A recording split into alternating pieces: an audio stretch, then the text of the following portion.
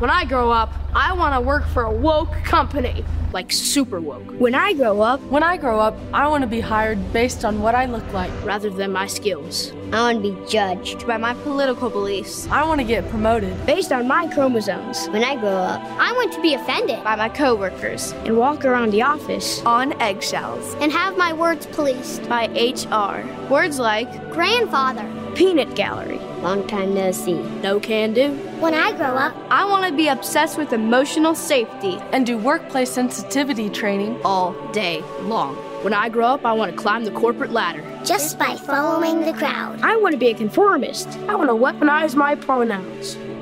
What are pronouns? It's time to grow up and get back to work. Introducing the #1 woke-free job board in America, redballoon.work. Friends, last week was our True Readings from True Royalty event, and it was a wonderful day filled with pastors across Canada reading God-honoring stories to children in public libraries, and we have a report to bring you. Despite what people tell you, we are still in the COVID era, and more information comes out that our leaders knew about things like the virus origin and the ineffectiveness of the jabs, and they still lied right to our faces, with the legacy media giving them a platform for propaganda. Don't worry, we have the receipts. Also, it's Mailbag Day, and as always, we hope this inspires you to send in your comments and questions as well. You know, we just celebrated both Dominion Day and Independence Day for our neighbors to the south. As bleak as the world appears, and as corrupt as our medical establishment, media, and state are, Jesus owns every square inch of Canada, from libraries to churches, from homes to Parliament. It's July 6th. I'm Andrew DiBartolo. That's Matt Halleck. And this is Liberty Dispatch.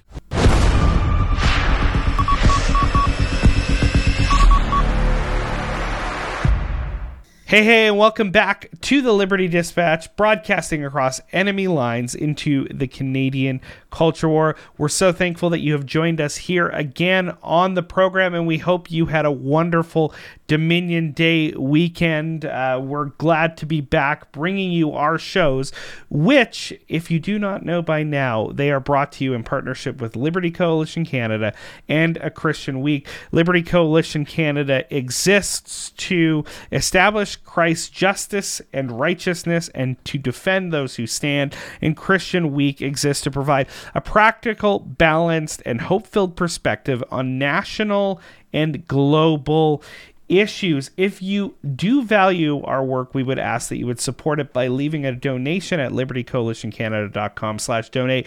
If you go over to that page, you can scan that helpful QR code at the bottom. You'll see two boxes if you want to support specifically what we're doing here on news and analysis. Please click the analysis and shows box. That will help us to continue to produce these programs like ours and Open Mic and Liberty Lounge, all those things. And if you want to support something like the True Readings from True Royalty initiative that we just finished doing, that we're going to give a recap on today's program, you want to click on the initiatives tab there, and that way we'll make sure that your donations are going to the right place, what you want to support. So we're so very thankful for all you who have supported us thus far in continue to bring these programs, and we do ask that you would prayerfully consider partnering with us on an ongoing basis through monthly donations, especially. That helps us continue to grow and plan for the future. Also, advertisers, if you want to help us get your business in front of thousands and thousands and thousands of people each week, we can help you grow our business, your business, while you help us grow our podcasting and shows. Please reach out to us at advertising@christianweek.org. We would love to partner with you. As always, we are on the FLF network, the Fight Laugh Feast network. That's flfnetwork.com. You can also get us on their helpful Fight Laugh Feast Network app, which you can get at the Google Play or the Apple App Store. So we would suggest that you go and check those out. Andrew, here we are, another program. We're doing a mailbag to end the week here. What do you have for us, though, for the next mailbag question that we want people to consider? Well, other than people sending in their questions and comments, I would love to know, how did you spend Canada Day? So, Matt, I'll start with you. How did you spend Canada Day? Well, it just so happens that it's my daughter's birthday on June the 30th, and it was her first birthday. So we celebrated by throwing her not one, but two birthday parties, one here closer to home, so our elderly great-grandmas could attend. And then we also held one at Clear Lake in Riding Mountain National Park, where my wife and in-laws have a cabin up there. So we spent some time away up at the lake. I can say definitively that anyone who does not live in Manitoba has no idea what you just said or where that is. No, it's a wonderful park. All I heard was German. That's all I heard. Well, Einen kleinen Acht. Yes. Anyways, it was a wonderful time. It was a good time with family and friends, and a nice, way to celebrate the birth of my daughter, but also the birth of our nation and commemorating that as well, which we did. Great. Yeah. We were in Peterborough. We spent the weekend with Alex Kloosterman and the Dominion guys. We were also worshiping at their church, Hill City. I also went to Westmount Bible Chapel, so two solid churches that stayed open during the COVID madness. We had a great time in Peterborough. It was wonderful. The kids had a blast. So, yeah, how did you spend your Canada Day? We would love to hear. What did you do? Anything special? Did you go anywhere special? Did you light off fireworks and shoot guns into the air? I will also say that if you follow us on social media, go check out our Twitter page. On Canada Day, I posted a video of Alex and I together in front of his place. And we basically, quoted Psalm 72 and Psalm 24, that the earth belongs to the Lord and all the people as well, and that Canada belongs to Christ. And the trolls, my word, they have come out in full force. So they've basically made it so there's over 120 comments or so on our post, and most of them is just trollery. Some of them are pretty funny. I think some guy said, you guys should stick to eating cheeseburgers, something like that. I laughed. Yeah. I had a big laugh over it. Cheeseburgers are great. Alex and I laughed together over the nonsense. But anyways, go check it out. It's quite hilarious. They've helped us get over like 14,000 views or something like that. So if you're up for a good laugh and you want to see some pagan trollery and just continue to laugh at their utter stupidity, go check out Twitter. It's quite funny. Quite funny indeed. The pagans hate when you point out things that are obviously true that they wish to suppress. That they hate that. That gets them really fired up. They get big mad when you do that sort of thing. So. Yeah, the Twitter warriors get fully decked out, and their fingers come to play. Friends, have you ever wished that you could listen to other sources talk about important hot button issues? Well, now you can. Simply search Carpe Fide in your favorite podcast app. Jesse and Justin Gruber are pastor brothers hailing from South Jersey. They started recording in 2020 as a resource for their local church, and they have since expanded to covering a multitude of crazy headlines from both the U.S. and Canada. They love God, hate tyranny, and have fun while doing so. Also, head to carpefide.com/shop in the U.S. and in Canada. If you use the promo code LCC10, you will get 10% off the American store. However, until July the 8th, the Canada store is having a 25% sale off everything. You don't have to put in any promo codes. Simply go to carpefide.com/shop, click on the Canadian store, 25% off the entire Canadian store until July the 8th. And so you have just a couple more days and you can be decked out in this incredible Slay Dragon shirt, or you can grab a few other shirts as well off the Carpe Fide Canada shop while supplies last. The biggest desire of our friends over at Carpe Fide is for you, dear Christian, to seize the faith. carpefide.com/shop. Hurry up. Only 2 more days left. Absolutely. Well, Andrew, we here at Liberty Coalition Canada partnered with wonderful men, wonderful church leaders across our country this past week on June 29th to bring true readings from True Royalty to libraries across Canada where we could tell good stories, proclaim the gospel, proclaim God's good design in creation and the beautiful norms that he set in place for our good and the flourishing of humanity and for the fulfillment of the dominion mandate that he gave human beings to be fruitful and multiply, to fill the earth with his image, because human beings are made in his image. Well, pastors heard our call and they came to action, Andrew, and we just wanted to highlight a few people of the many across our country who took place in True Readings from True Royalty, and just how blessed we were to have this time. Mm-hmm. So, yeah, we want to show some pictures now, and obviously people's faces are blurred out. But basically, even up until 5 minutes before we started recording, I got another few pictures in from another brother. So, wonderful. Pastors all over the country were in public libraries, reading books that honor the Lord, and essentially showing that yes, even the libraries, even these bastions of wokeism, they belong to Jesus too.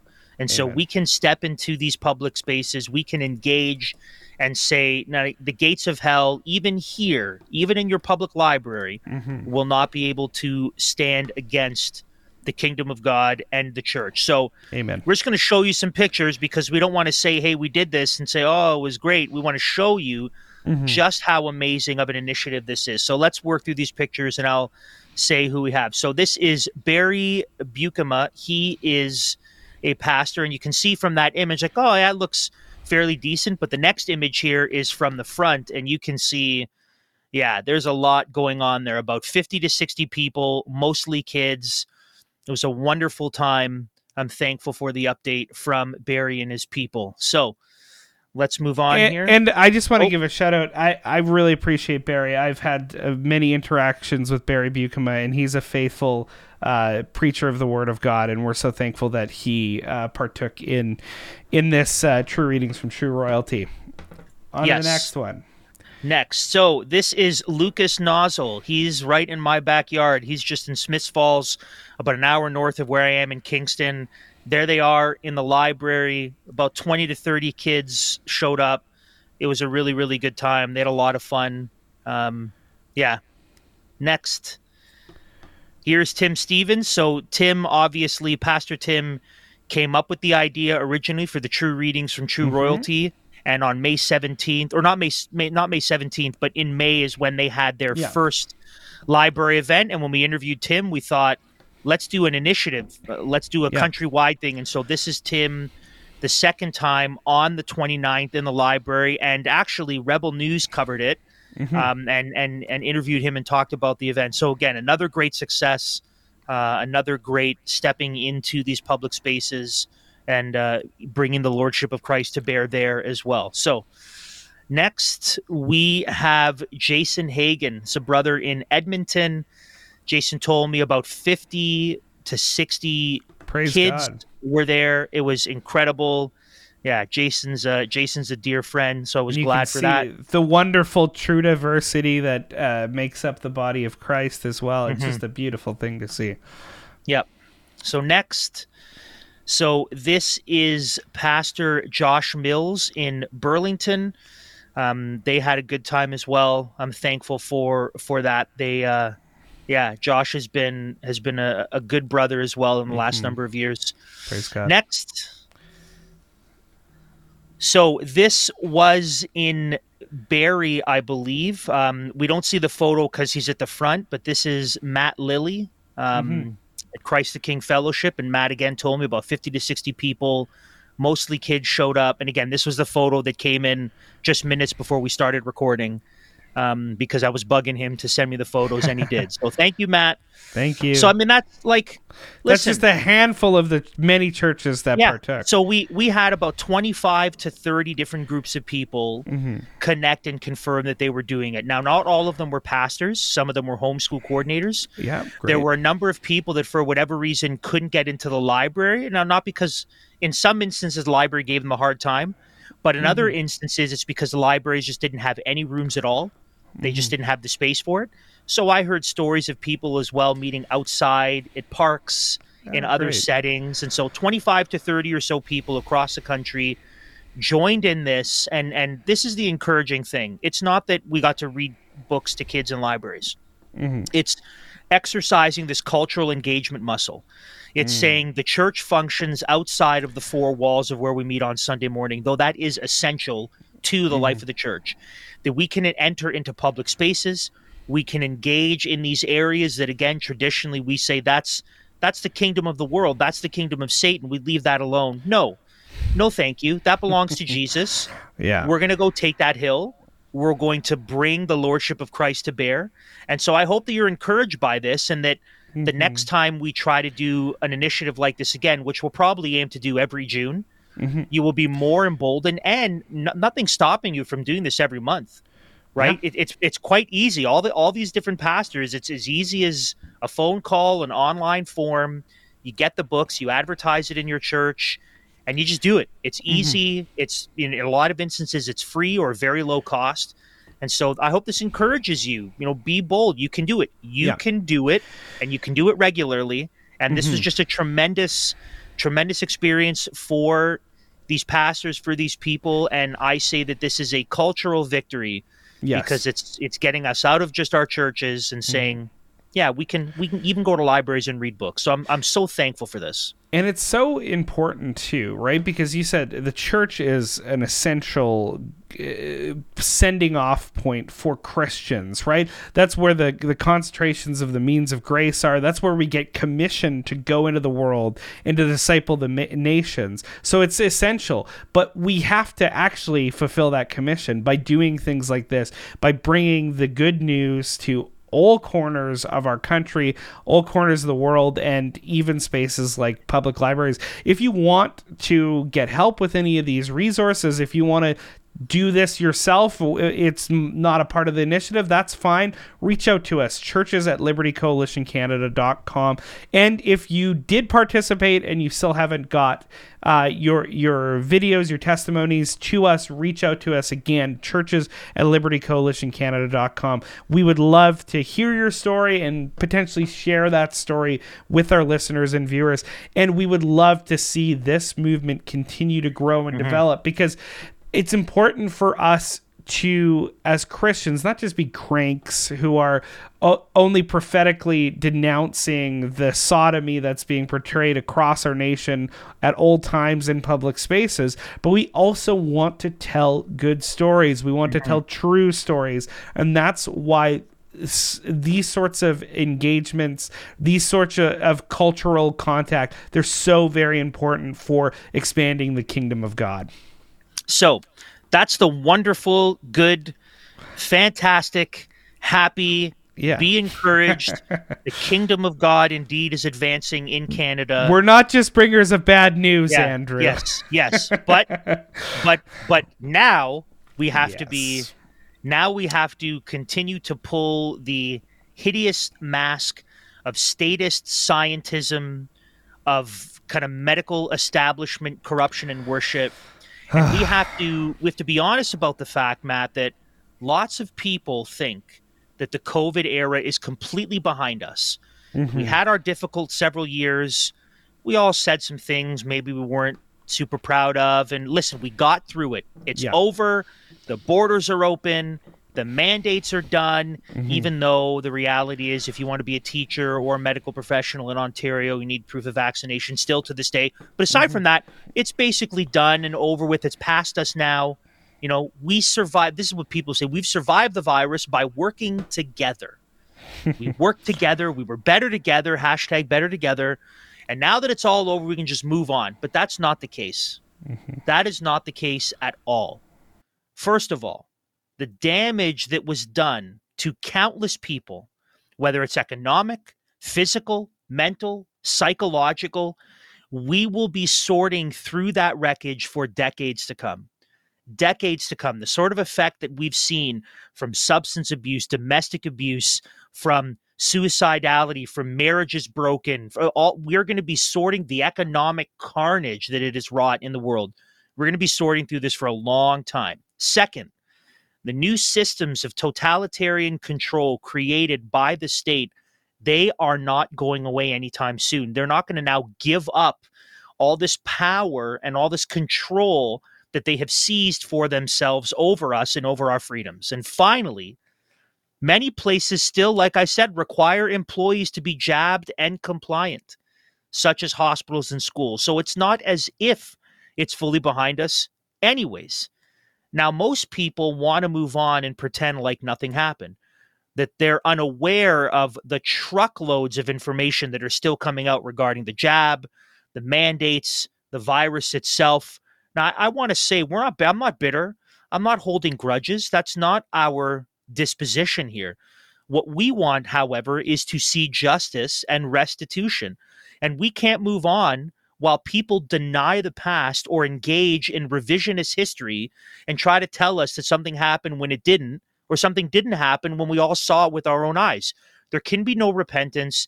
There can be no forgiveness in moving forward unless we are honest about what happened. We can't just pretend like everything was great and wonderful now that we're out of it. Apparently not so much. People's lives have been forever altered and ruined. Laws have been passed, many very dangerous and scary laws. The COVID era was devastating.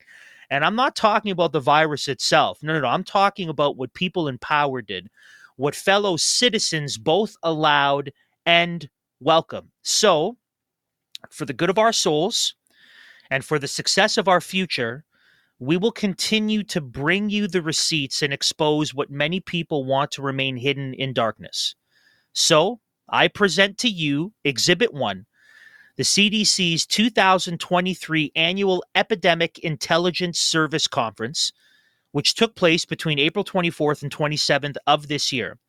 There were roughly 1,800 people who attended in person, and apparently there was a COVID outbreak. So people were tested between May 5th and May 12th to determine who got sick and who didn't. 181 people tested positive for COVID, which we know means nothing anyways because the PCR tests are relevant, but let's just use their rule book for the sake of argument. 181 people got COVID. 100% of the people who got COVID were fully jabbed. However, because no one was hospitalized as a result of this, the CDC had a media release on May the 26th showing just how effective the injections are. So that this was their play. All of the people who got sick were fully jabbed, but they didn't go to the hospital, so the jabs work. Now, this is what I would like to call 2 parts cognitive dissonance and 1 part gaslighting. Yes. That's what that is.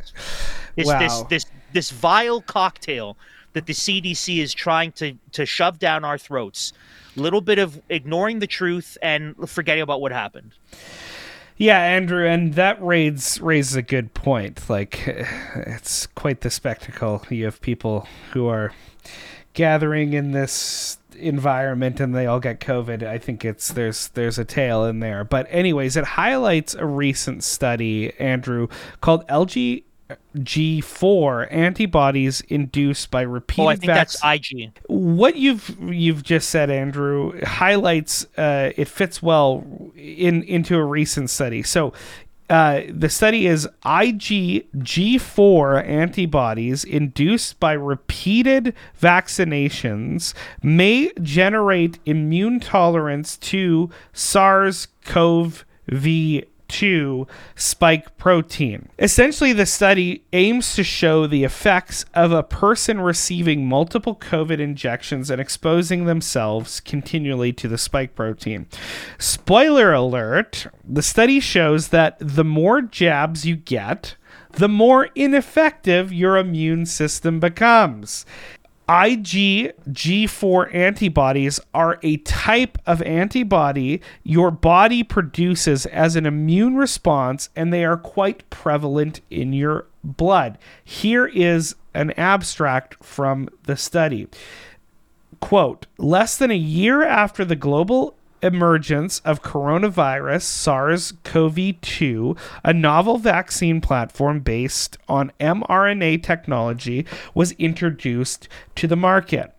Globally, around 13.38 billion COVID-19 vaccine doses of diverse platforms have been administered. That is an astonishing number.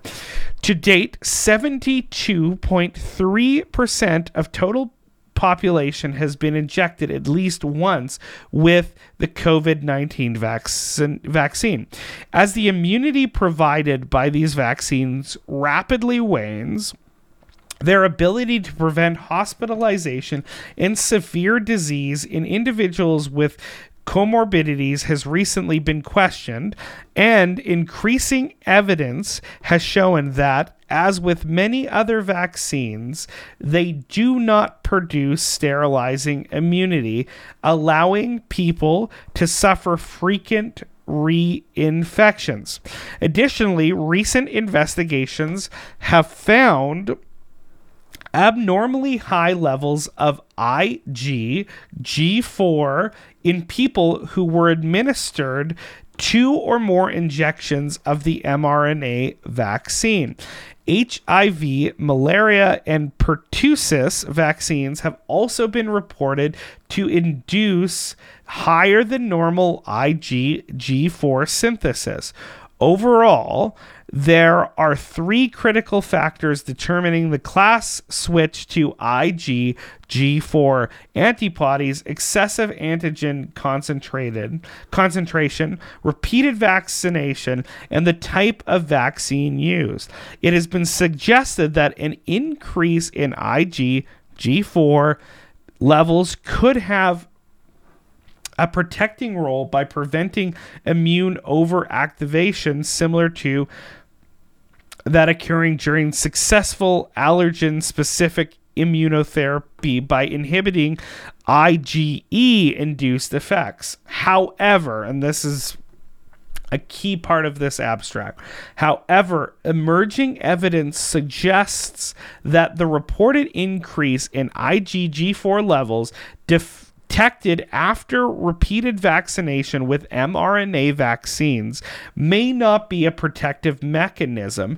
Rather, it constitutes an immune tolerance mechanism to the spike protein that could promote unopposed SARS-CoV-2 infection and replication by suppressing natural antiviral responses.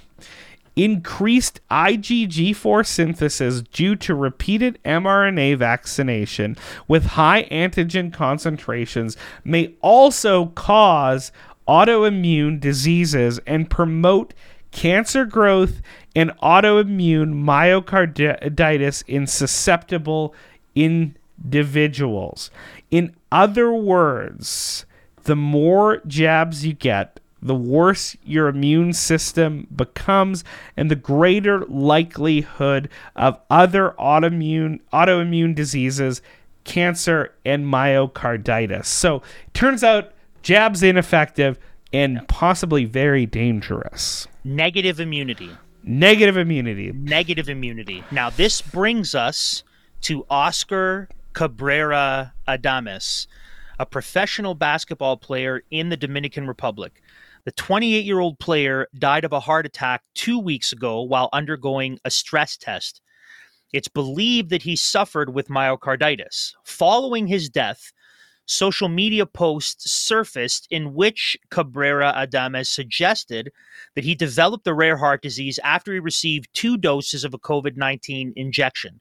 Here's a video of Adames collapsing on the court shortly after receiving his second COVID shot. It's pretty jarring stuff. This isn't what kills him, but this is what happens to him shortly after he received his second shot.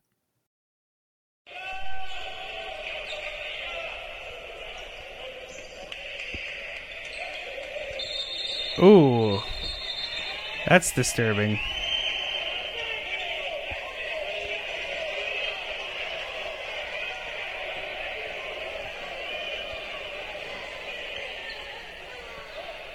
So for those of you listening, you're just watching a basketball player who on an inbound, he just faints, collapses, and they rush the medical assistance to him. So that was just a couple weeks after his second shot. Now, this is the social media post from Carrera Adames that he posted, and this is what surfaced after he actually died. So it's a translation into English. I got myocarditis from taking a vaccine. I got 2 doses of Pfizer, and I knew it. Many people warned me, but guess what? It was compulsory or I couldn't work. I'm an international professional athlete and I'm playing in Spain. I have no health problems, nothing, not hereditary, no asthma, nothing. I suddenly collapsed to the ground in the middle of a match and almost died, which is what we just watched. I'm still recovering and I've had 11 different cardiology tests done, and guess what? They found nothing.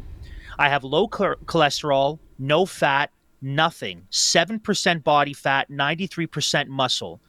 When they gave me the diagnosis, they told me that I won't be able to play for at least 5 months until my heart goes down again. So this is why we bring this up. This is why you won't see this covered anywhere on legacy media. Mm-hmm. The fallout of the COVID era is a present reality. Mm-hmm. It's not done. The fallout we will be sorting through for decades to come. Mm-hmm. And the corruption and the lies from our elites continue to ruin lives. Mm-hmm. More than 3 years after 14 days to flatten the curve, people still having their lives destroyed and negatively affected forever because of an overreaching state, corruption in the health establishment, and the pravda from our legacy media. So we can't just move on. Mm-hmm. Yeah, and that's the thing, right? Athletes across the world, professionals across the world are still being mandated that they take these shots even after COVID essentially is non-lethal to virtually everybody who gets it now, regardless of your age or health. But this is a man who's a professional athlete, in the European Basketball League, who, as he says, 7% body fat, 93% muscle. Given what we know of the comorbidities for COVID, he was not at even remotely risk of being hurt by the disease, especially this late on. But yet, guess what? He's being mandated that he takes this so he can participate in high cardio activity that we've been seeing has been disastrous for many young men and women when it comes to taking these jabs.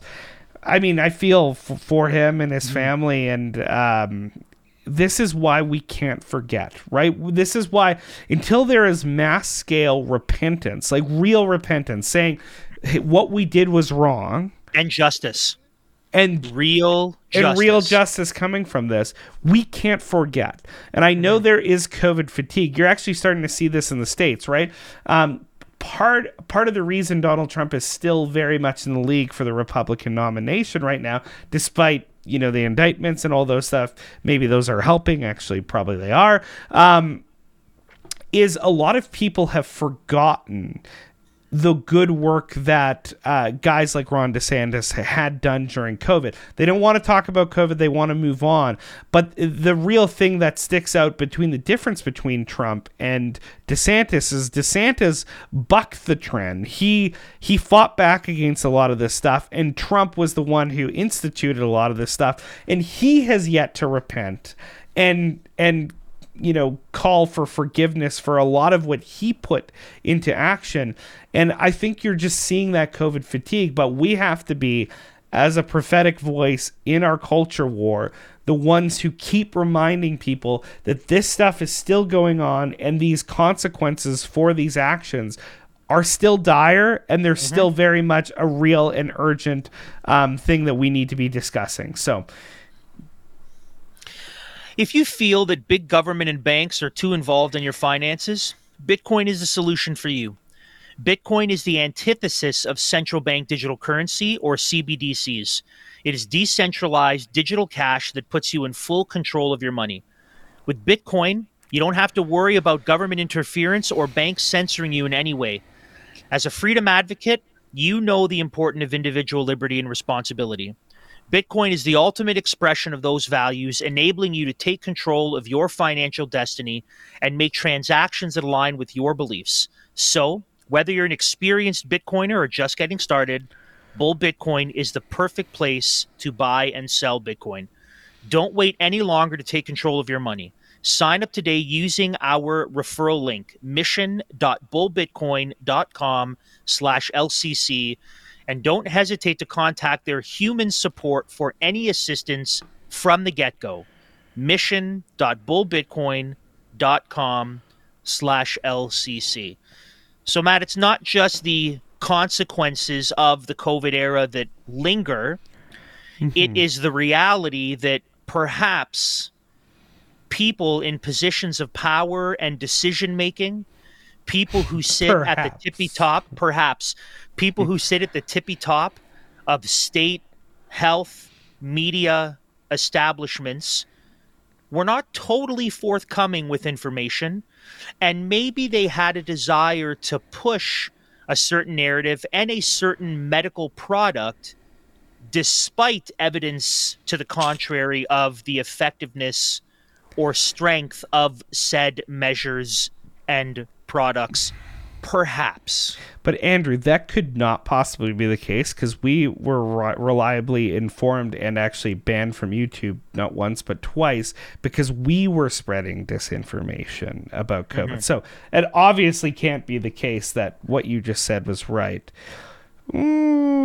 Except there were 2 bombshell stories that dropped in the last 2 weeks. And if you watch legacy media, you would have no idea about them. But you shouldn't be surprised about that, and you probably should stop watching mainstream media because they'll just infect you with a brain virus.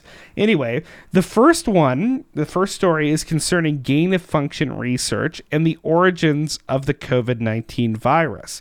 And we want to show you 2 clips of Dr. Fauci and Senator Rand Paul discussing gain-of-function research at the Wuhan lab. The questions that have been raised have included, did Dr. Fauci and the NIH know about the gain-of-function research? And subsequently, did they fund it? Here is the exchange between Dr. Fauci and Senator Rand Paul from the last 2 years. I think if you have not yet seen it, it will definitely be worth your while to watch it. So here is the exchange. Dr. Fauci, knowing that it is a crime to lie to Congress, do you wish to retract your statement of May 11th where you claimed that the NIH never funded gain-of-function research in Wuhan? Senator Paul, I have never lied before the Congress, and I do not retract that statement. This paper that you are referring to was judged by qualified staff up and down the chain as not being gain of function. What was? Let me finish. You take an animal virus and you increase its transmissibility to humans. Right. You're saying that's not gain of function? Yeah, that is correct. And Senator Paul, you do not know what you are talking about, quite frankly. And I want to say that officially. You do not know what you are talking about. Okay, you get one person. Let's read from the NIH definition of gain of function. This is your definition that you guys wrote.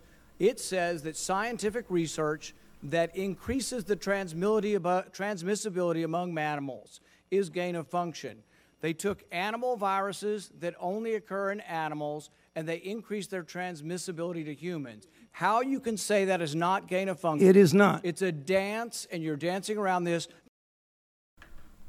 You said the overwhelming amount of evidence indicates that's a lab leak. I believe most card-carrying viral phylogenists and molecular virologists would disagree with you. Trust the experts. That is much more likely, even though we leave open all possibilities, it's much more likely that this was a natural occurrence. And third, you made a statement just a moment ago that's completely incorrect, where you say we continue to support research at the Wuhan Institute of Virology. You approved it in August of last year. No, your statement says, quote, I wrote it down as you were writing. You continue to support research at the Wuhan Institute of Virology. You were in committee a month ago and said you still trust the completely- Chinese scientists and you still support the research over there. You said it a month ago Senator in committee. Paul, I have allowed Dr. Fauci to respond. You've had your time. I'm going to give him. If he's going to be dishonest, he ought to be challenged. Senator Paul. I agree. Right. Rand, I agree. Yeah. So there you've heard it from the science's mouth, right? Because Dr. Fauci declared that he was to science. High Priest Fauci. There you go. Of the status scientism that has become one of the new religions. And he stated emphatically, Andrew, no lab leak, no gain of function, and in fact, Senator Dr. Rand Paul, you don't know what you're talking about, with a little bit of New York swagger there. And I want to say, Senator Rand Paul, you do not know what you are talking about. And I want to say that officially, because as long as no one recognizes my hands are shaking right now because I'm lying, I'll just throw mud your way, officially on the record. Yes, absolutely. Well, the thing is, Andrew, we now know that Senator Paul was indeed correct, and that the evidence does, in fact, point to the lab leak theory as the most explainable explanation for COVID taking place. And even leftist papers like the New York Times have admitted that recently. And that's important for people in our audience to understand, because it's not just us crazy kooks with our tinfoil crowns who are admitting that. But what about gain of function research, Andrew, and the Wuhan lab? Well, this is interesting. Newly released records show that two subordinates of Dr. Fauci raised concerns in May 2016. 2016, that's 4 years before the pandemic actually happened, that a taxpayer-funded grant may include gain-of-function experiments on bat coronaviruses at, you guessed it, the Wuhan lab. They dropped it. EcoHealth Alliance downplayed the concerns the whole way. So the National Institute of Allergy and Infectious Disease, that's NIAID, staffers Jenny Greer and Eric Stemme told EcoHealth Alliance in a May 28th, 2016 letter, which you can see at the top there of the correspondence, that a proposed grant, quote, may include, end quote, gain-of-function research. EcoHealth President Peter Daszak submitted his determination to the NIAID in a June 8th, 2016 letter that downplayed the potential risks associated with the group's proposed research in Wuhan. Yep. Of course, because it would no big look, deal. We're good, yeah. It would look really bad on this government alphabet organization if that were to be indeed the case, which involved the creation of lab-made chimeric coronavirus, and he denied it involved gain of function. The NIAID then gave Daszak the opportunity to submit an amended version of his letter on June 27th, 2016, after discovering a factual error in the initial filing, the email shows. The agency then used Daszak's revised letter, which kept the original June 8th filing date, as the basis of its own determination on July 7th that the EcoHealth's research did not involve gain of function research. So we have another document that we're going to pull up here, and this is Andrew. So this is Peter Daszak. So this is what he says. Yes. Quote: "You are correct to identify a mistake in our letter. UNC has no oversight of the Chimera work, all of which will be conducted at the Wuhan Institute of Virology. We will clarify tonight with Professor Zhengli Shi exactly who will be notified if we see enhanced replication, and then amend and resend the letter to you so it is clear. I will also confirm with Zheng Li the makeup of the Wuhan Institute of Virology's Institutional Biosafety Committee. So he admits they are doing it there, but it's them. We don't have anything to do with it. NIAID staffers eventually sided with Daszak and informed EcoHealth in a July 7, 2016 letter that their proposed experiments in Wuhan were not subject to the gain-of-function funding pause. Daszak emailed Greer 4 days later expressing glee that the NIAID sided with his group. So this is picture 3 here, okay? This is what we see here.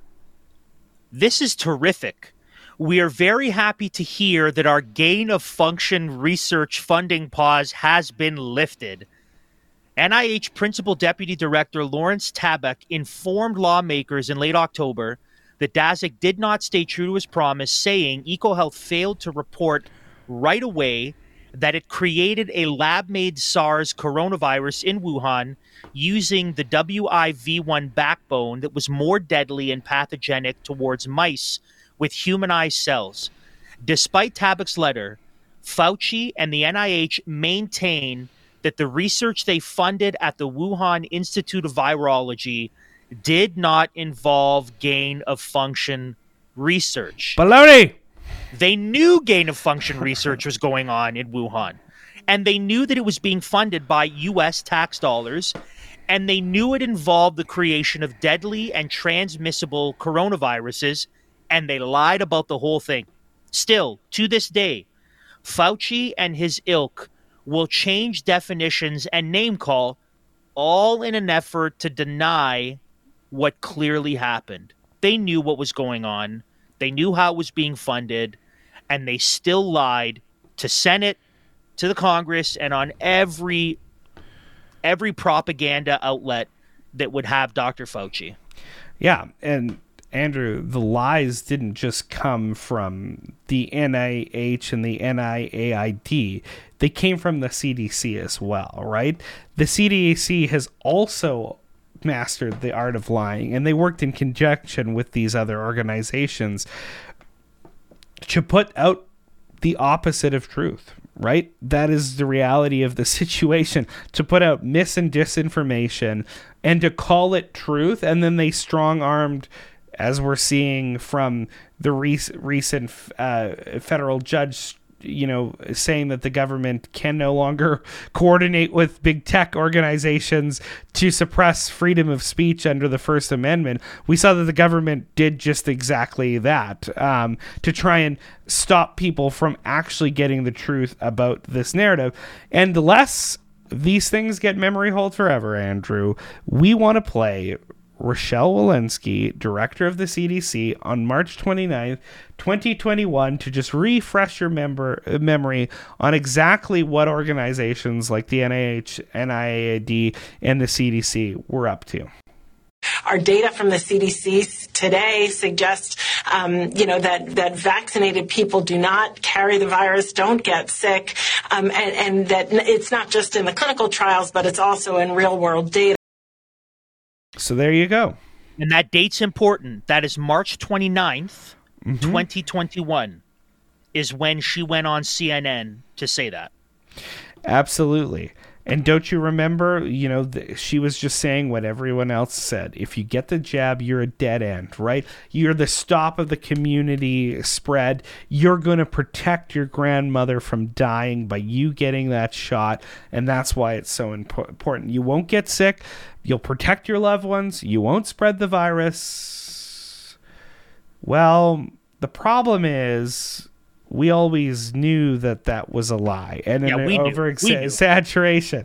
But so many people bought that rhetoric, and that's why we have to, again, bring these receipts. We have to say, unless there's going to be real repentance, a real justice, a real admittance to harms done, we have to continue as dogs on this bone to chew away. And we now know that scores of studies and evidence shows that what Rochelle was saying, it is not true. But here is the kicker. Walensky, as well as Fauci and others, know, and they knew all the way back in January of 2021, that the jab did not indeed stop infection and transmission. You'll notice that date, January of 2021.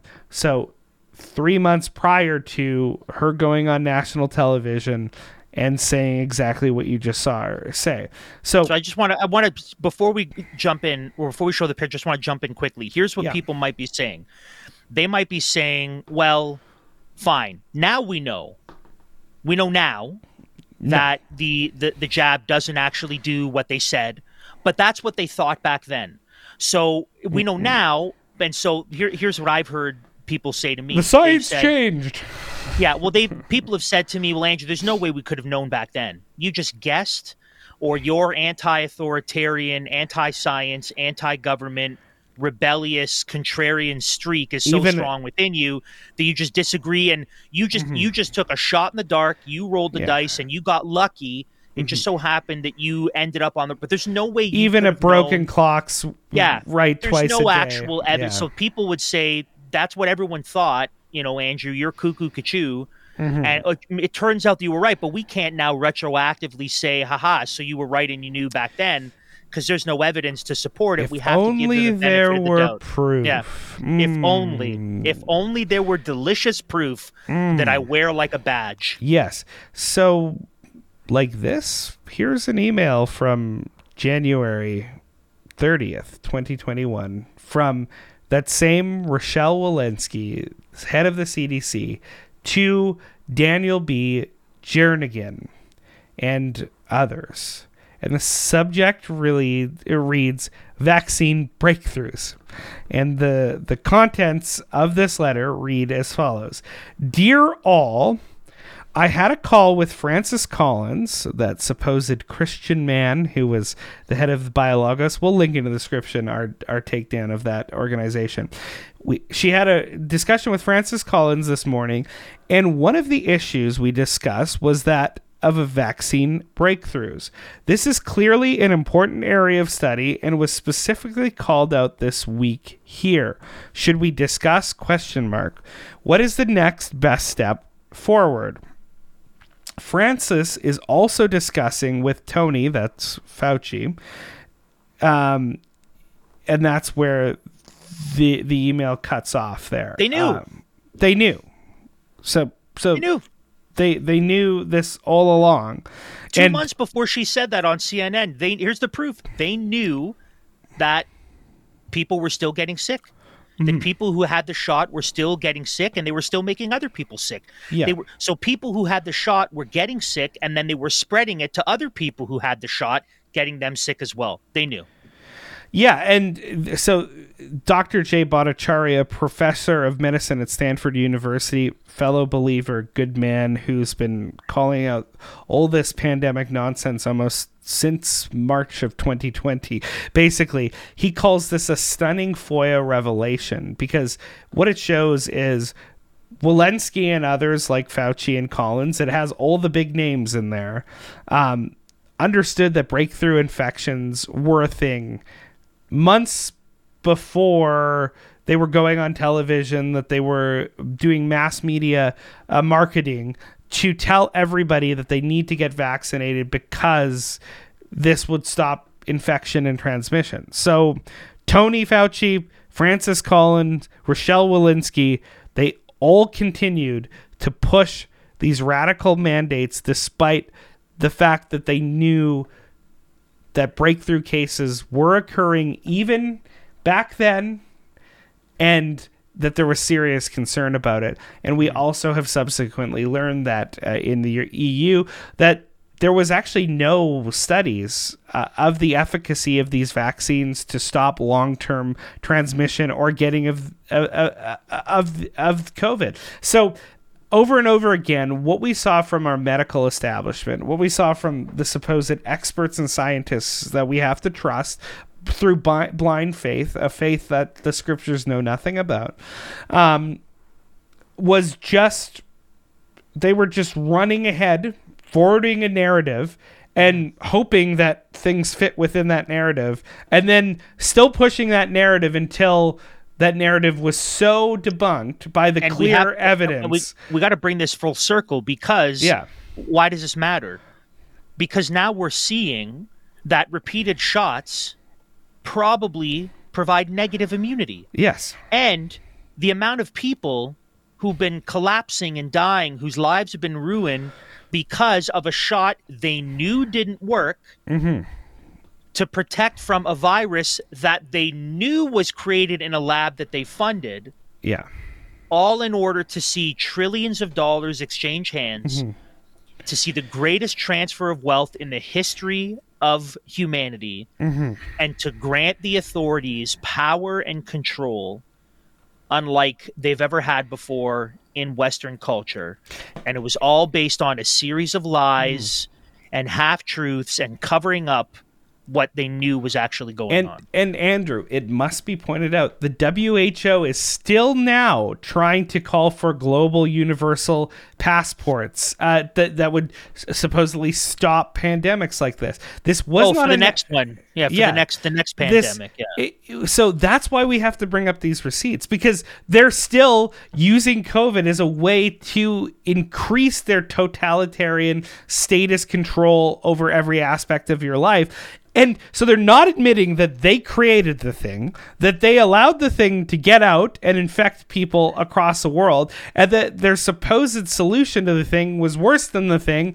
And now they're still pushing to use that thing, which is the spread of COVID-19, to get more state power and state control. That's why this matters still to this day. So if I could encourage you, don't disbelieve what your eyes see. Right, I want to. This is part of the encouragement. Don't disbelieve what your eyes see. Don't be told that both very reasonable common sense and really what we've known to be true since forever is to be thrown out the window simply because quote unquote experts come on TV and tell you to be so. Like we have known since forever that people get more sick in the wintertime because they're stuck indoors.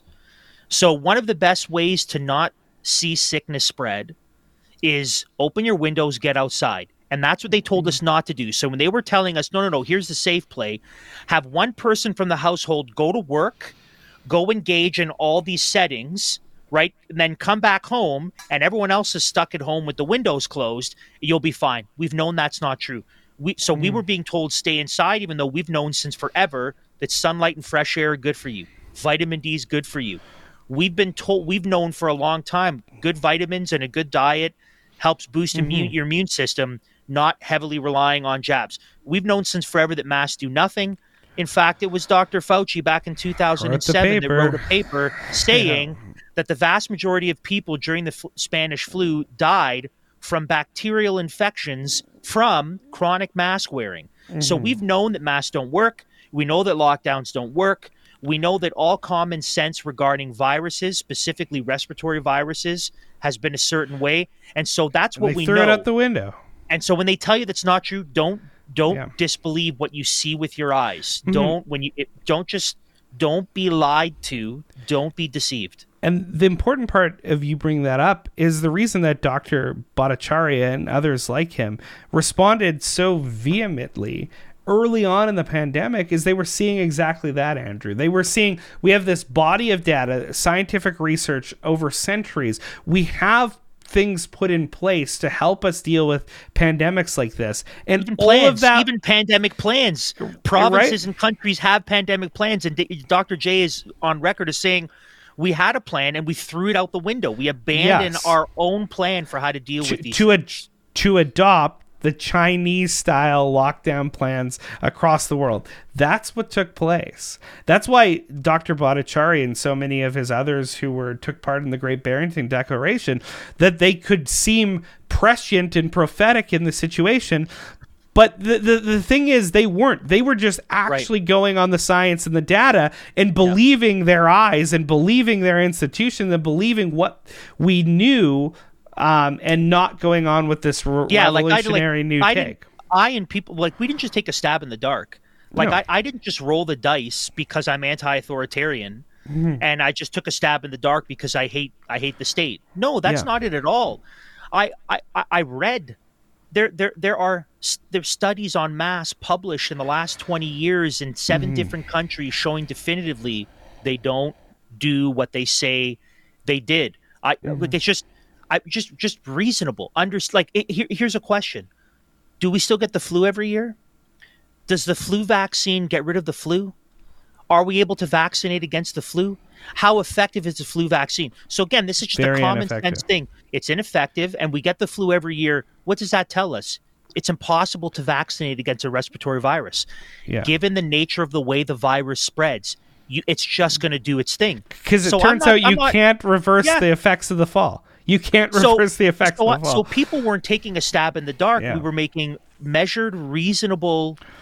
coming to measured and reasonable conclusions without having to be experts and scientists, simply because we know the way God has made the world to work and we understand reality. So don't be deceived and dissuaded by experts, because this is going to be a play for the next 5 to 10 years. You're going to have to disbelieve everything you know about climate because of the experts, even though we know summer and winter and springtime and harvest, none of these things will cease until the Lord returns. So the earth is not going to melt because God says so.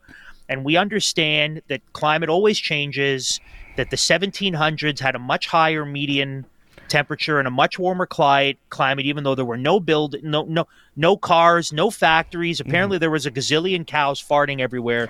That's what made it so hot. So we know these things. So they're going to try to say the experts are telling you you're wrong, and don't buy it. They're going to say the same thing about radical gender ideology.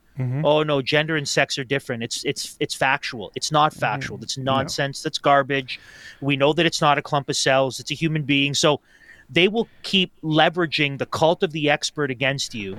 And what you need to do is you need to grab your Bible and you need to read it, and you need to have discussions with other solid, thoughtful believers who are also serious about these things, and do not be, as the scriptures say, tossed to and fro by every deceitful doctrine and cunning argument. Don't be taken captive by hollow and deceptive philosophies. Don't disbelieve what your eyes see to be true. And certainly when you have good people around you who are thinking about these things, don't be pushed into submission or into deception because of it. That's our encouragement to you. It is my pleasure to tell you all about a new sponsor with us here at the Dispatch, as well as with Open Mic and the other club. And we've been posting some videos and links from them on our social media, and that is Barter It. I bet that you are growing more and more frustrated and concerned with the fiat money system here in Canada. I'm sure you're hoping for real options, a solution that works for you and values your liberty and security. Well, Barter It is here for you. A modern barter system economy for freedom-loving Canadians to transact and exchange value without having to use fiat currency. This is how it works.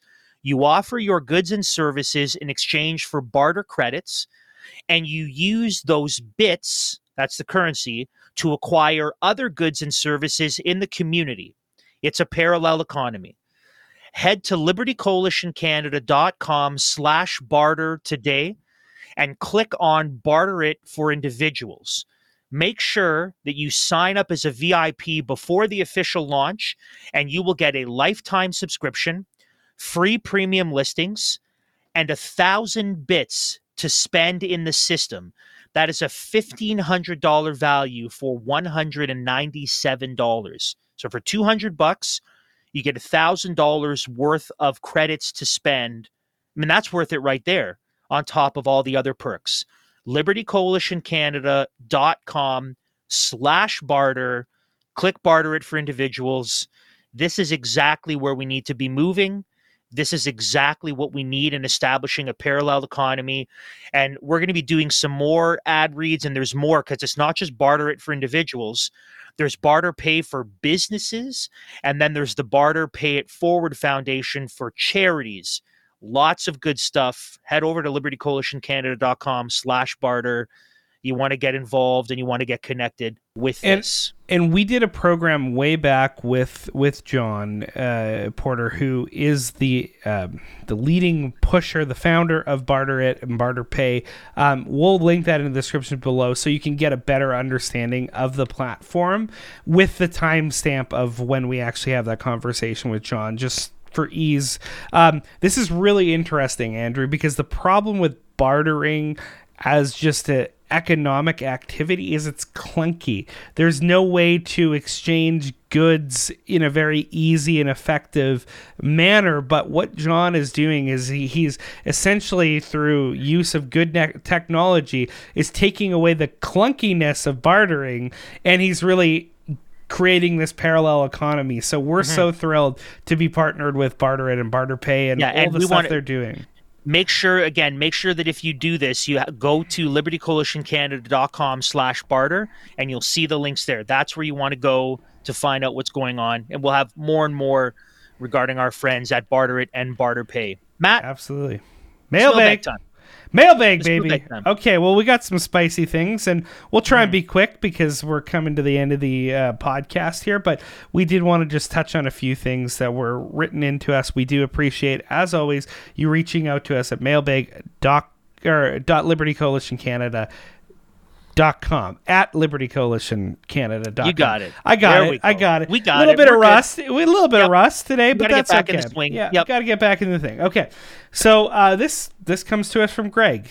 So Greg writes, Dear Matt and Andrew, have you heard of the controversy with the hiring and dismissal of Dr. Hinshaw? The Alberta Medical Association put out a letter of concern regarding her dismissal.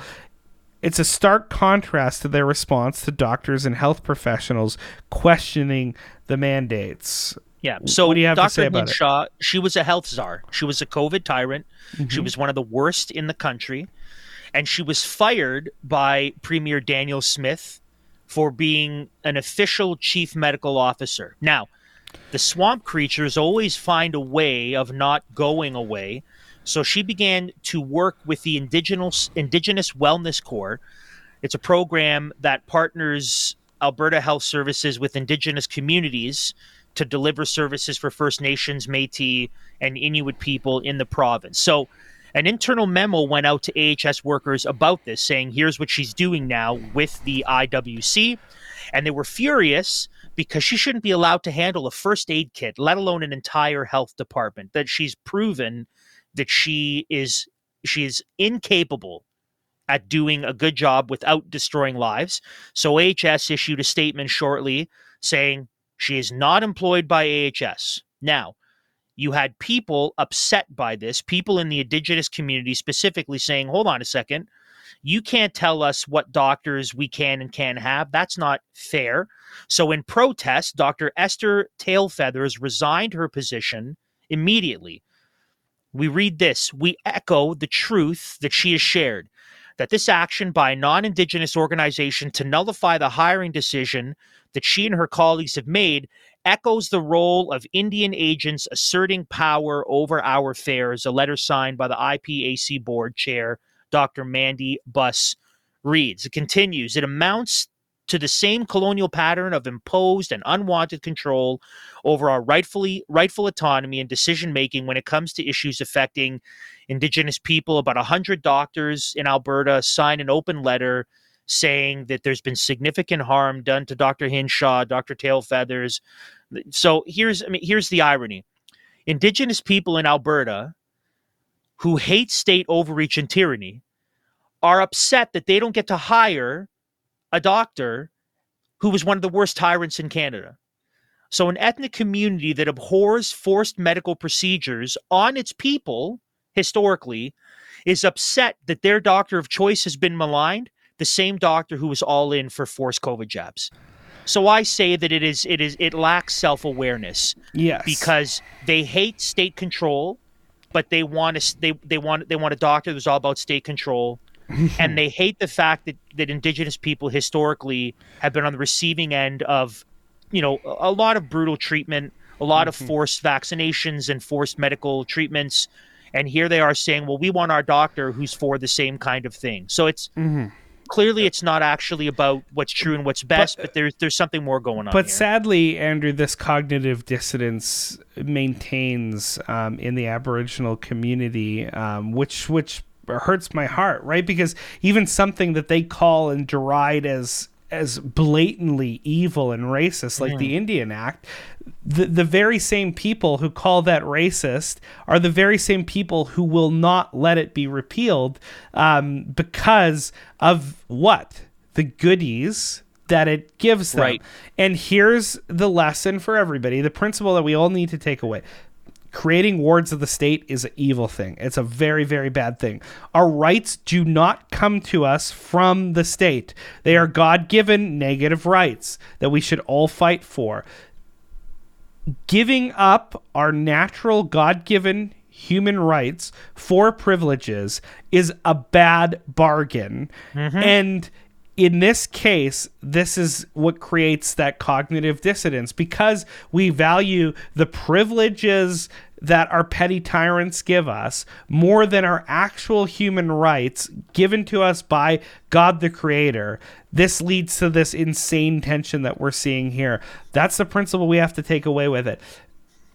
We would agree that states don't have the right to force these things on anybody of any ethnicity, any tribe, tongue, and language. We're right alongside our Aboriginal brothers and sisters across this land in saying that that's a bad thing, but we're not with them in them saying, well, it's only a bad thing if it affects us negatively, but we can do that to other people.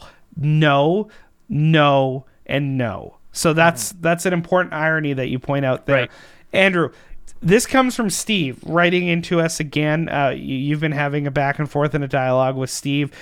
You did want to just respond to something that he wrote in a lengthy response, but let's get into specifically the point that you wanted to address. So thanks again, Steve, for writing. We appreciate it. And here's another concern that Steve brings forward to us. I like the announcement about the June 29th reading. So that's the True Readings from True Royalty, which we talked about at the beginning of the program. Everything was great, very informative, until this was said. Quote, so we want to tell better stories and to push back against the leftist rainbow mafia indoctrination of our children. Please, this kind of talk is not Christ-like and is the antithesis to what our Lord Jesus taught. Okay. Very good assertion, Steve. You'll have to back that up. Our Lord met with and fellowshiped with, ate with everyone, especially those who the religious leaders of the time condemned. You who call yourselves Christians are sitting in judgment and condemning others. This is only for our Lord to do. Our Lord died for all of us, including those you are name-calling. Please just make the announcement about June 29th and leave the name-calling out of it. This name-calling, i.e. leftist rainbow mafia, is not pleasing to our Lord and in fact grieves the Holy Spirit. Do you dare respond to this email? Steve, a fellow believer who is ashamed of your name-calling, of your lack of compassion for those with whom you disagree. All right, Steve. Andrew does dare respond, and I'll give some follow-up comments. What do you have for us, Andrew? So I did respond to Steve. I did respond to him, and we've communicated before. So I responded to him and basically said, we don't cuss or use obscenities. We don't use foul language. Right? We use strong language to those who hate God and who hate his people and who come against innocent children. Yeah. Right. And so I responded saying we have instances in the Old and the New Testament. We have prophets, the Apostle Paul, John the Baptizer, and our Lord himself using strong language, much stronger than we use, calling people things that are much stronger Broods than we of call vipers. them. I mean, leftist is just a politically accurate term. And rainbow mafia, I mean, what else would you call a group of people that says to you, unless you pay your dues and give us what is owed us, you won't have protection? That's what the mafia does. So this, unless you rainbowize everything, we're coming for you. Hello, that's exactly what we see in the month of June. So it's the Human Rights Coalition. We talked about rainbow mafia is fairly. Yeah. So I basically said, listen, there's tremendous biblical precedent for strong language used against people. Now, Steve responded back again with a very, very long email, which is fine. That's fine. I don't mind the engagement. That's great. So he tried to show that our biblical justification was incorrect in the language. Now, I'm not going to share the email because it is very long, but I will say that we simply responded to Steve. I responded to Steve by saying we clearly disagree, and we're not going to come to any agreement because we view the scriptures through a different hermeneutical lens, right? We're examining them from different first starting points, and so we're going to come to different conclusions. And I told there's all sorts of theological confusion in that first bit that we read. I'm like, so that's fine. Let's just agree to disagree. Now, I do, however, want to focus on one part of his email because this, to me, gives the whole thing away, and it highlights why it is that Steve lands where he does. This is the evidence to me. So this is what he writes, quote, "As an aside, what is your position on those countries who jail members of the LGBTQ plus community and even execute them? There are over 60 such countries, mostly in Africa and in the Middle East. Are we informing others of this tragedy and injustice? The LGBTQ plus people are on the fringes of many societies in our world. They need our compassion, our support. Let's be like our Lord and reach out to them. Or are we going to be as hypocritical and self-righteous as the Pharisees of Jesus' day? We are to seek out those who, in the not-too-distant past, have been mistreated, ridiculed, ostracized by society, as well as even jailed and executed, such as the LGBTQ plus community." So a couple thoughts. The first one is this. The simple fact that it's referred to as the LGBTQ plus community is problematic. It's not a community. It is an ideology that is based on vile, anti-biblical, anti-creational, sodomite, sexually immoral values and practices. It's not a community. Neo-Marxism, all sorts of anti-Christian ideologies that we're not to be swept up into. I mean, underneath this all is he reads the Bible like a liberation theologian, which is just a Marxist cosplaying as a Christian. So that the first thing is that the sense is this idea of we need to be kind to the community. No, the reality is how we address individual people. Now, even in our shows, we're not necessarily speaking to the individual person who is a man who has same-sex attraction for another man. What we're speaking apart clearly is ideologies and movements and broad sweeping cultural behemoths. Like we're not saying the individual person. We're saying that this whole movement that is backed up by the state, by the media, by the health establishment, by the academy, that's what we're talking about. So the whole calling it a community in this way is one kind of gives a sense, okay, so it's a little bit soft on this. The other thing is the idea of countries who legislate against it. So he might have in mind Uganda, for example, that recently passed its anti-homosexuality bill. Now, I don't want to get into the details of the bill or the specifics, but it appears to me that Steve would abhor what Uganda has done and their legislation. Now, again, I don't want to get into all the specifics, but the bill makes illegal people who engage in sodomy. And the bill also says that those who engage in aggravated sodomy, which is men having sex with boys, which is sodomite rape, which is sex with someone of the same sex who's, incapacitated or has a mental illness, that is punishable by death. And my response to that is I would do the same thing for heterosexual rape. Right? No, I do not oppose that. In that, if you commit rape, if you force yourself sexually upon another person or a minor, whether it's sodomy or not, yes, the state should have the authority to punish said person with the sword via capital punishment. Rape should be punished by capital punishment. So no, I don't disagree with the legislation. And any Christian who values the law of God and understands why it is that you have the list you do about sexual sin in the Old Testament, what it reveals about God's heart toward these things. I think that a Christian shouldn't look at that and say, oh, that's evil, that's vile, that's despicable, it's tragic, it's injustice. No, I don't think a Christian who understands the scriptures and understands the law of God should come to that conclusion. And then it makes me say this is probably why there's such a strong reaction to the language that we use, because there appears to be a very soft perspective on these particular sins and these particular lifestyles. Two things come to my mind right off the bat here. This is Steve's own words, right? You who call yourselves Christians are sitting in judgment and condemning others. This is only for our Lord to do. So, Steve, apply that principle to what you've just said here. Who are you to condemn Uganda or any nation that would execute LGBTQ plus people? Who are you to do that? That's only for the Lord to judge. Or to condemn us for being judgmental, for that matter. Yeah. You can't do that. Based off your own standard, you're violating your own standard. So it's either you don't believe that standard and you're only using it as a cudgel to fight back people who you disagree with, which is dishonest. And that's certainly something that our Lord hates and grieves the Holy Spirit. Or you're just being blatantly, prima facially, just totally contradictory, which then we should just not really take your argument all that serious.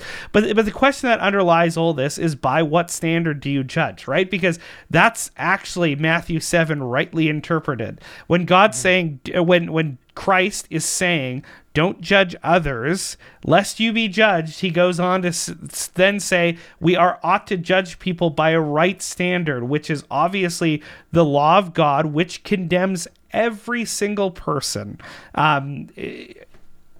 ever under it, both for original sin, natural sin, and actual sin. Okay, so we are judging with right judgment that sees every human being as a fallen sinner before the throne of God, and that calls them to repentance and faith and to live according to that standard. That's exactly what we're doing in exercising this, our judgment on the LGBTQ movement and them trying to force their agenda on everybody. Steve, we're as Christians called to actually speak as though the very oracles of God. So it's funny that you're willing to condemn Uganda and other states like that emphatically, but when we do that and against people that you are on the same ideological end as, you're calling us out for doing that. Be consistent. But I also want to point out something, and I think this might seem shocking to a lot of people, but this is something that I've talked to many people about. What makes you think, because you bring this up in both of these arguments, that, you wouldn't want to be like the Pharisees, the religious rulers of the day who Jesus condemned and who were rejecting outcast sinners. What gives you the impression that the LGBTQ community are those just downtrodden, marginalized group of individuals, and they themselves not a powerful cadre of religious rulers of our day who forsake the law of God to uphold the traditions of men? Yeah. The Pharisees occupied the elite class. They had all the levers of power and privilege in Israel. They were in cahoots with the state, which is Rome. And so they were the ones that had the authority and the power. They were the ones that could demand what people did and didn't do. And if you didn't play nice, you would be removed. You'd be kicked out of the synagogue. They had the backing of the state and Rome. And so the truth is that so what ideology is backed by the state, by the media, by the health establishment, what religion, by the I would academy, say, and has the ability to punish those who do not go along with it, and really remove those from society if they don't do what they're told. Well, that religion, that ideology would be the LGBTQ plus ideology. That is the one that occupies the highest level of authority. Bingo. So it's your understanding is inverted. Yes, no, exactly, which stands the gospel message on its head. Literally stands the gospel message on its head. Steve, we've talked to people of supposedly that LGBTQ plus community who have come to faith in Jesus Christ, who have repented and believed in Christ, and we welcome them as brothers and sisters with open arms. We've talked to those people on our program. We're not condemning people and tying yokes upon their necks that we're not willing to bear. We know we're condemned before the law of God just as much as any fallen sinner. What we're denouncing is the self-righteousness of this new religious cult that forsakes the law of God to uphold their passions and their desires, and who will not succumb to the rebuking of the powerful word of God. They refuse to do it. They set themselves up as judges over the word of God, and they declare themselves righteous before a God who says they are anything but. That is the self-righteousness that is indicative of the Pharisees and the Sadducees and the religious rulers of the day. It is not indicative of the lowly sinner who comes to Christ for forgiveness of sin and salvation. The downtrodden, oppressed, weak community are not the one that have their ideology represented in every single company logo, in every single school, in every single bank, in every single institution, in every single restaurant. You walk in any major city, and every storefront and every restaurant will have the pride flag. The prime minister has the inclusive pride flag outside of his office. The downtrodden are not those who are elevated and supported and backed by the entire culture. And the state apparatus to the tune of billions of dollars. Ridiculous to make such a claim that the cultural beast that dominates all institutions and all spheres in our country represents the downtrodden, lowly. No. You're backwards. That honor belongs to the faithful biblical Christian and Christian church. That is the one right now who is on the receiving end of the hatred and the legal ramifications. So you cannot just cherry pick one country in Uganda and understand that, yes, that's what's going on here, unless that's what's going on in Africa. But it's a very respectfully, your understanding is inverted, and don't twist the scriptures lest you be like Satan. Yeah, and the presuppositions are evident. Now, I'll just say in conclusion, despite the strength of our response, it's not entirely directly at you, but really it's against this kind of thinking, right? Because I would say that this is an example of a deceptive philosophy. This is an example of thinking that is harmful, that sets itself against the truth of God and against the scriptures, that we need to, as Paul would say in 2 Corinthians, we need to take captive, we need to dismantle. It's the thinking, this presupposition, this way of viewing the world needs to be taken down strongly, and we need to erect in its place a right and true biblical understanding. We appreciate the letter, we appreciate the feedback and the engagement, because rather than just being silent, but we need to respond with strength, because respectfully, that kind of thinking that you've expressed in the letters and in the emails is harmful, doesn't actually help people who are ensnared in these sinful lifestyles, and will not properly equip the church to engage against this cultural monster that is coming for Western civilization. So we have to come at it with strength. Thank you guys for your mailbag submissions. We're going to be honest in our response. I hope that that's helpful for our audience to think through these things. Yeah, and it's our prayer that everybody would repent and believe in the true biblical Jesus Christ and not a Christ of our imaginations, right? And that's really important.